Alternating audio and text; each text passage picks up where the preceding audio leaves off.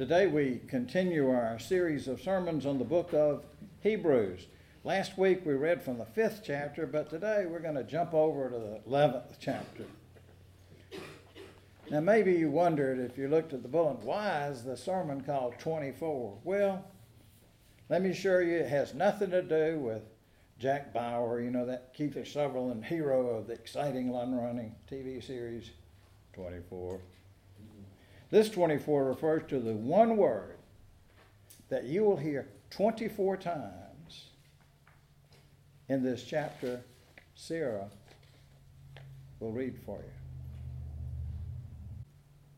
Now faith is the assurance of things hoped for, the conviction of things not seen.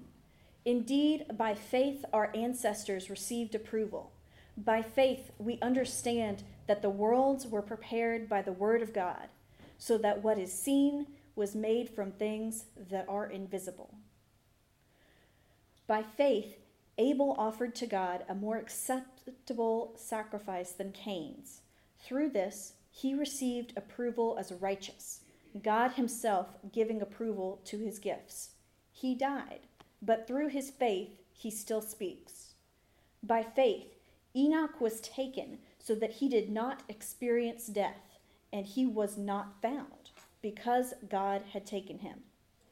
For it was attested before he was taken away that he had pleased God, and without faith it is impossible to please God. For whoever would approach him must believe that he exists and that he rewards those who seek him. By faith Noah, warned by God about events as yet unseen, respected the warning and built an ark to save his household. By this he condemned the world and became an heir to the righteousness that is in accordance with faith. By faith Abraham obeyed when he was called to set out for a place that he was to receive as an inheritance, and he set out, not knowing where he was going. By faith he stayed for a time in the land he had been promised, as in a foreign land, living in tents, as did Isaac and Jacob, who were heirs with him of the same promise. For he looked forward to the city that has foundations, whose architect and builder is God. By faith he received the power of procreation, even though he was too old and Sarah herself was barren, because he considered him faithful who had promised. Therefore, from one person, and this one as good as dead, descendants were born, as many as the stars of heaven, and as innumerable as grains of sand by the seashore. All of these died in faith, without having received the promises, but from a distance they saw and greeted them. They confessed that they were strangers and foreigners on earth, for people who speak in this way make it clear that they are seeking a homeland. If they had been thinking of the land that they had left behind, they would have had opportunity to return. But as it is, they desire a better country, that is, a heavenly one. Therefore, God is not ashamed to be called their God. Indeed, he has prepared a city for them. By faith, Abraham, when put to the test, offered up Isaac. He who had received the promises was ready to offer up his only son, of whom he had been told, "It is through Isaac that descendants shall be named for you." He considered the fact that God is able even to raise someone from the dead, and figuratively speaking, he did receive him back. By faith, Isaac invoked blessings for the future on Jacob and Esau. By faith, Jacob, when dying, blessed each of the sons of Joseph, bowing in worship over the top of his staff. By faith, Joseph, at the end of his life, made mention of the exodus of the Israelites and gave instructions about his burial. By faith, Moses was hidden by his parents for 3 months after his birth, because they saw the child was beautiful, and they were not afraid of the king's edict. By faith, Moses, when he was grown up, refused to be called a son of Pharaoh's daughter, choosing rather to share ill treatment with the people of God than to enjoy the fleeting pleasures of sin. He considered abuse suffered for the Christ to be greater wealth than the treasures of Egypt, for he was looking ahead to the reward. By faith, he left Egypt, unafraid of the king's anger, for he persevered as though he saw him who was invisible. By faith he kept the Passover and the sprinkling of blood, so that the destroyer of the firstborn would not touch the firstborn of Israel. By faith the people passed through the Red Sea as if it were dry land, but when the Egyptians attempted to do so, they were drowned. By faith the walls of Jericho fell after they had been encircled for 7 days. By faith Rahab the prostitute did not perish with those who were disobedient, because she had received the spies in peace. And what more should I say? For time would fail me to tell of Gideon, Barak, Samson, Jephthah, of David and Samuel and the prophets, who through faith conquered kingdoms, administered justice, obtained promises, shut the mouths of lions, quenched raging fire, escaped the edge of the sword, won out strength out of weakness, became mighty in war, put foreign armies to flight. Women received their dead by resurrection. Others were tortured, refusing to accept release in order to obtain a better resurrection. Others suffered mocking and flogging and even chains and imprisonment. They were stoned to death. They were sawn in two. They were killed by the sword. They went about in skins of sheep and goats, destitute, persecuted, tormented, of whom the world was not worthy. They wandered in deserts and mountains and caves and holes in the ground. Yet all these, though they were commended for their faith, did not receive what was promised, since God had provided something better, so that they would not, apart from us, be made perfect. This is the word of the Lord. Thanks be to God.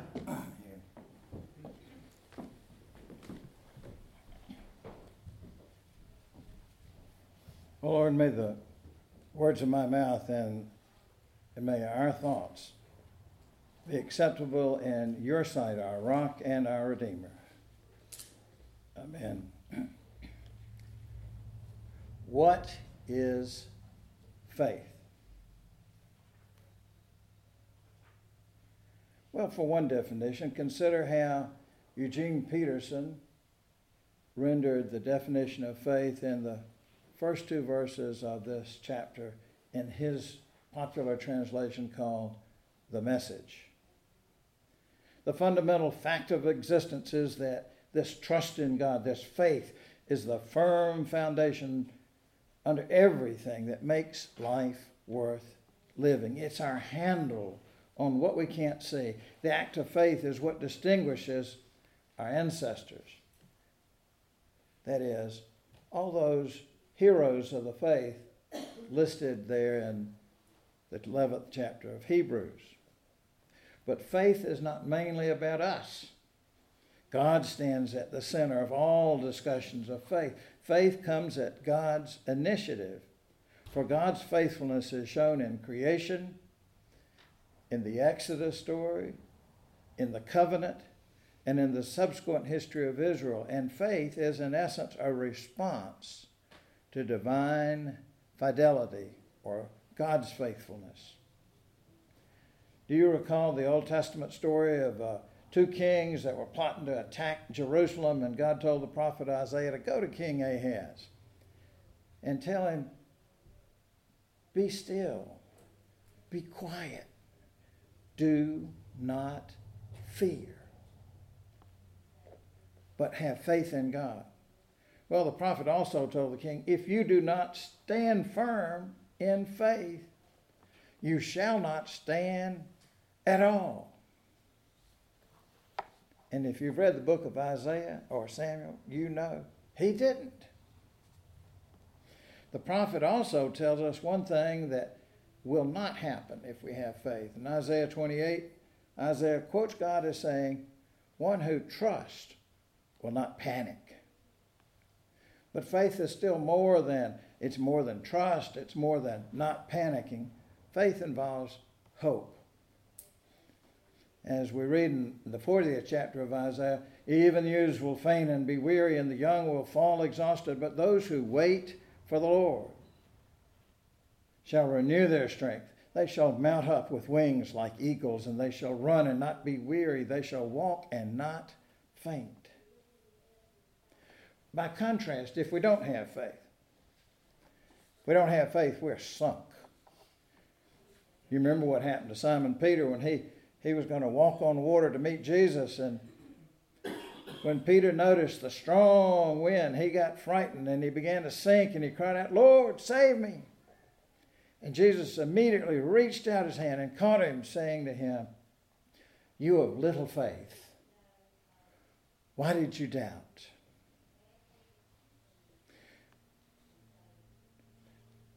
We can learn something about faith just from the language, the Greek used in the Gospel of John. John never uses faith as a noun in that whole gospel. You see, for him and for us, faith is not a thing. It's not a possession. What John uses is the Greek word for to believe. In fact, in the last 2 verses of John's gospel, he tells us why he wrote this gospel. Now, Jesus did many other signs in the presence of his disciples, which are not written in this book. Don't you wonder what he left off? And he said, "But these are written so that you may come to believe that Jesus is the Messiah, the Son of God, and that through believing you may have life in his name." In the first chapter of Romans, the Apostle Paul speaks of how faith connects with the power of the gospel, saying, "For I am not ashamed of the gospel. It is the power of God for salvation to everyone who has faith, to the Jew first and also to the Greek, that is, all of us Gentiles. For in it the righteousness of God is revealed through faith for faith. As it is written, the one who is righteous will live by faith." And remember that James tells us that faith has a go with. It shows whether it's alive or dead. What good is it, my brothers and sisters, James writes, if you say you have faith but do not have works? If a brother or sister is naked and asks for daily food, and one of you says to them, "Go in peace, keep warm, eat your fill," and yet you do not supply their bodily needs, what's the good of that? So faith by itself, if it has no works, is dead. The scholar Francis Taylor Gench has written that faith means that we're destined by God for redemption, and that even now, all of history moves steadily toward that day when Christ will come again and God's reign will be established. What the book of Revelation calls a new heaven and a new earth. She adds that faith enables believers to live by vision of the reality of God and God's purposes for the earth. It empowers believers to move into the future with trust and confidence, knowing that the future belongs to, it's in the hands of Almighty God. One of my favorite Bible scholars is that fellow whose name sounds like the bagel shop, but it's not.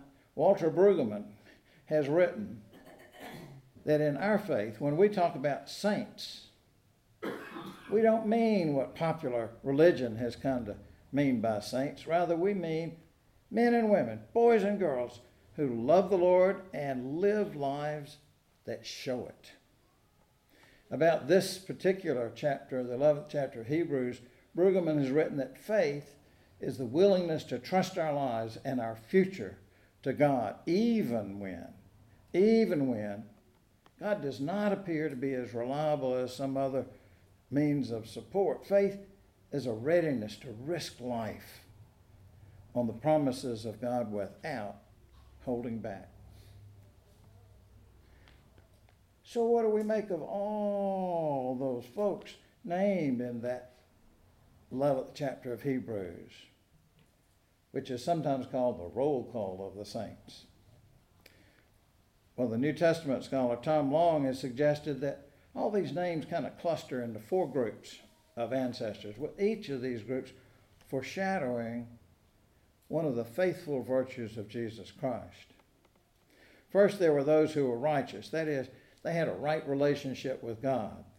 Abel, Enoch, and Noah. And then the second group were those who journeyed in faith. Abraham and Sarah. You remember God called them to a land and says, I'll tell you what it is later. And they went in their old age. And then Isaac and Jacob also made journeys in faith. The third group were those who were tested by suffering, and those included Abraham and Isaac and Jacob and Joseph and Moses and many others. And then the fourth group were kind of combinations of those first three, of having that right relationship with God, being obedient in going on a journey, and being tested by suffering. Now, did you catch the last two verses that Sarah read of the 11th chapter? Did it sink in that for all these people, faith did not pay off? It's not like a lottery ticket and they won.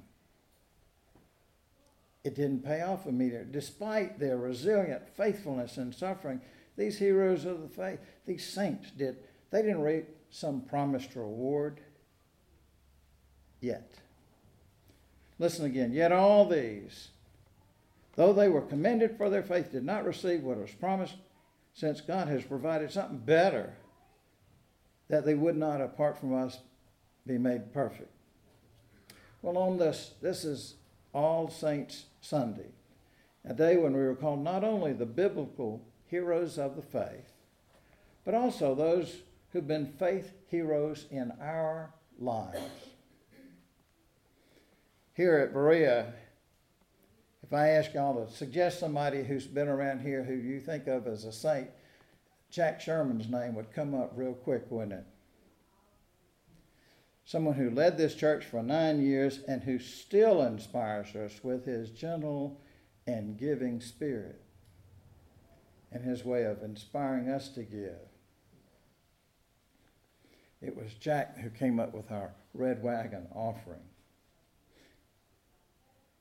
I think of Louise Bird, who set such a wonderful example of friendliness and humor and perseverance. She didn't just say, you can't have too many friends. She made friends every time she met someone. And she'd tell you, too, she kept those friends.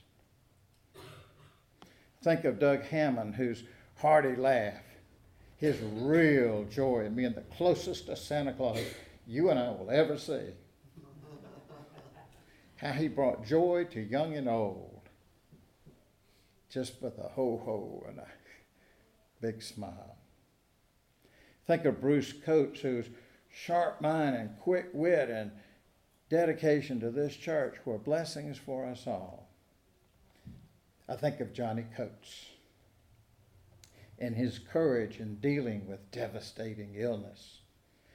I've told you before, the very first time that Betty and I talked with Johnny and Alice at their home, he told me how every Sunday Jack Sherman uses the call to worship, that verse from the Psalms that says, "This is the day the Lord has made. I will rejoice and be glad in it." And Johnny told me there was just so much in his life about the disease and other. He had no control over it all.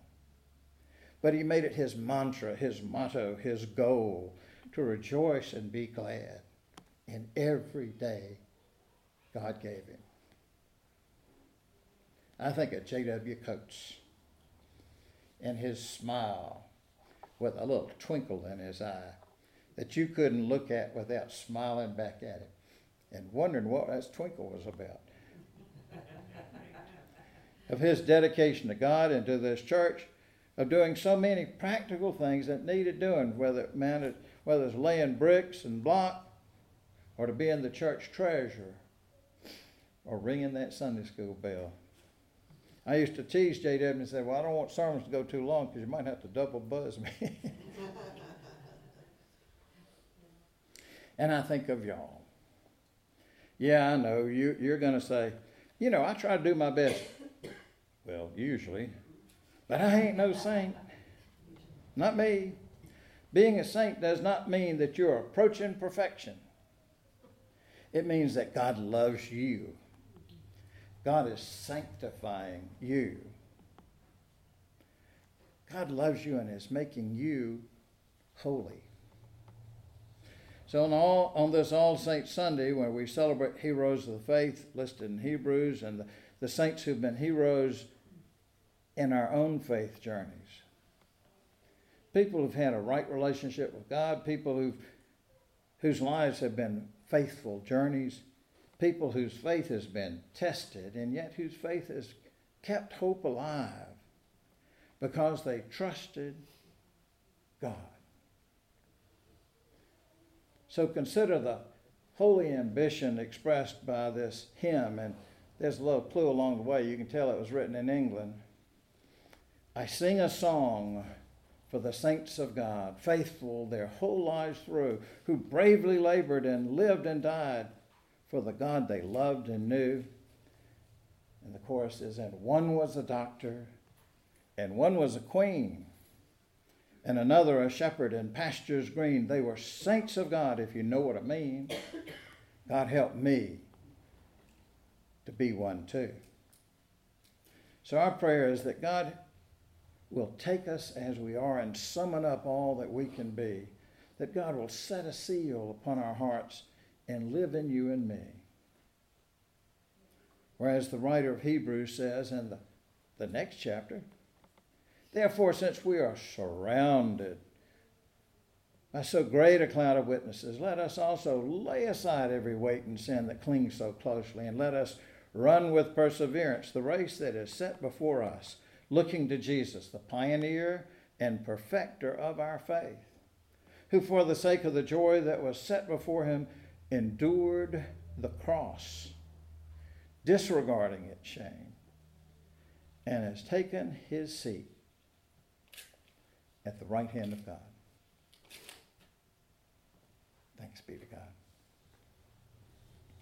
May the God of peace, who brought back from the dead our Lord Jesus, the great shepherd of the sheep, by the blood of the eternal covenant, make you and me, make us complete in everything good, so that we may do God's will, working among us that which is pleasing in God's sight, through Jesus Christ, to whom be glory, now and forevermore.